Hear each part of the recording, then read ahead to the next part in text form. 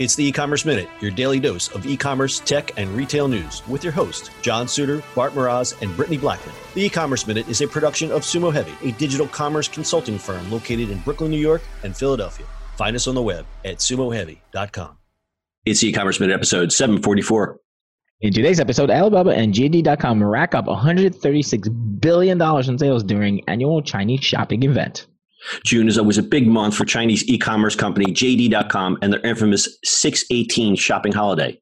But this year, things are a little different.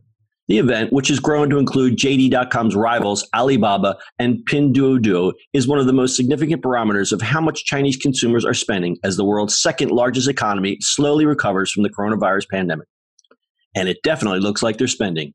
In fact, Alibaba and JD.com handled $136.51 billion with a B in sales through the platforms during the events. Known as 618 because it ends June 18th, the 18-day festival was being closely watched for signs about the health of the consumer in the world's second largest economy. 618 also coincides with the company's secondary listing this week on Hong Kong Stock Exchange. It raised nearly $3.9 billion with a B, money that could help it increase its share of Chinese e-commerce market. JD.com shares in Hong Kong jumped 3.5% in their debut. If you've been following the podcast, you'll know that the country features two separate shopping extravaganzas. The first, 618, was launched by JD.com. Alibaba created the second, the more famous Singles Day on November 11th. Now both companies collaborate in the events. JD.com said transaction volume totaled 269.2 billion yuan, or 37.99 billion. This figure is the total value of all orders for products and services placed on the company's online platform, regardless of whether the goods are sold, delivered, or returned. That was more than the 201.5 billion yuan in transaction volume last year. Meanwhile, Alibaba said gross merchandise value, or GMV, stood at 698.2 billion yuan, or 98.52 billion. While the growth was propelled by lots of discounting, the super sale suggests that China's nascent consumer spending recovery has legs. So everybody's shopping online. These are not surprising numbers. These shopping festivals, the numbers seem to go up. And it's interesting to note that they seem to be partnering up, even though they are rivals. I think it's like, keep my enemies close and let's all make money together or something like that. Isn't that how that adage goes? Something along those lines, I guess. Seemed to work out. It works for them. It's always getting compared to Amazon's Prime Day and annual sales, but these guys kill. They kill any one of those sales. Well, they've had a head start. And as we've said in previous podcasts, the Chinese Asian market consumer is a different type of consumer because they're mobile first. So they're way ahead of us. I mean, obviously, strides have been made in the last couple of years. We're a lot different than where we were even 2 years ago. But that market being a mobile first economy, making purchasing a lot easier. And I think obviously the pandemic didn't hurt because everyone was probably shopping online anyway. So this is not a surprising story in any sense of the word.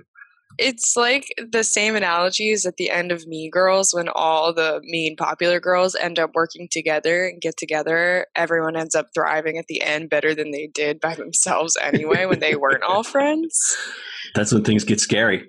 Yeah, true. Exactly. Then they're too powerful. Now this was obviously a super powerful event because they made however many 100 billion. Yeah. So we haven't. Good for them. Good for them. Good for them. Everybody's making money. So we haven't talked about JD in a while. We haven't really done too many Chinese e-commerce stories. So we'll give you a little background history. JD was founded by billionaire Richard Liu in 1998, and he still remains the company's CEO, but he did get arrested in 2018 in the United States for some sexual misconduct. He handed the control of operations to retail CEO Zhu Li. Minnesota prosecutors decided not to file charges against Liu, who has apologized for his interactions with a woman and said in December 2018 he did not break the law.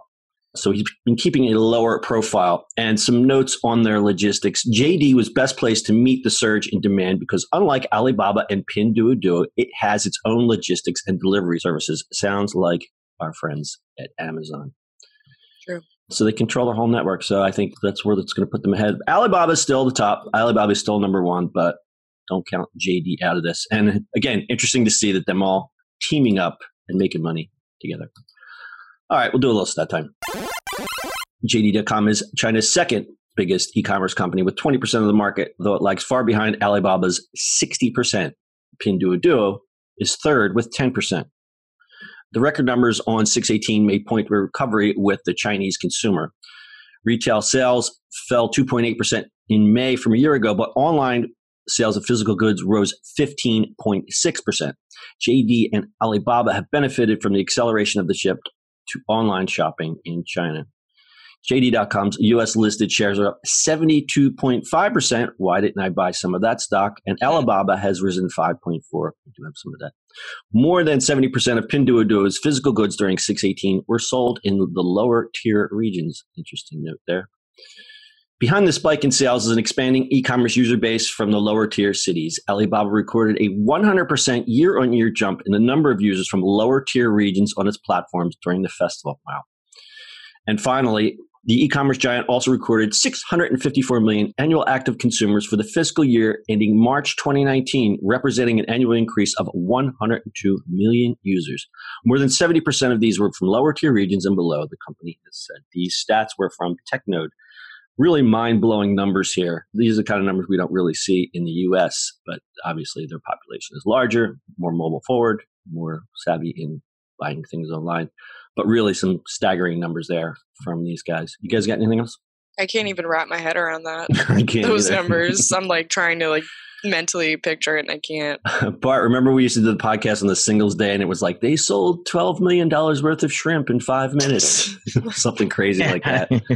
I should have looked it up. But it was, these staggering numbers, like in the first minutes they sold, because Alibaba makes a big deal of how much and how fast they sell things. And they have a big counter like the old telethons used to have. They made more of a deal out of it. The 6/18 thing seems just a little bit more low key, and I guess because I think it's a little longer. Oh yeah. Anyway, I didn't even know about it until I had to write about it. The more you know. The more you know. Actually, I did not either. I think that I've seen the Singles Day, but that's about it. Yeah, so you don't really hear much about this one. Then again, what do we know about Asian e-commerce except for what we read on trades? True. You guys got anything else? Nope. All right, that's your e-commerce minute for today. We'll see you on the internet tomorrow. That's it for today's show. If you like the show, do us a favor and subscribe or leave us a review on iTunes. And don't forget, you can now listen to the e-commerce minute on your Amazon device. Just add e-commerce minute to your flash briefing. And finally, if you have a comment or suggestion or just want to say hi, find us on social media @SumoHeavy.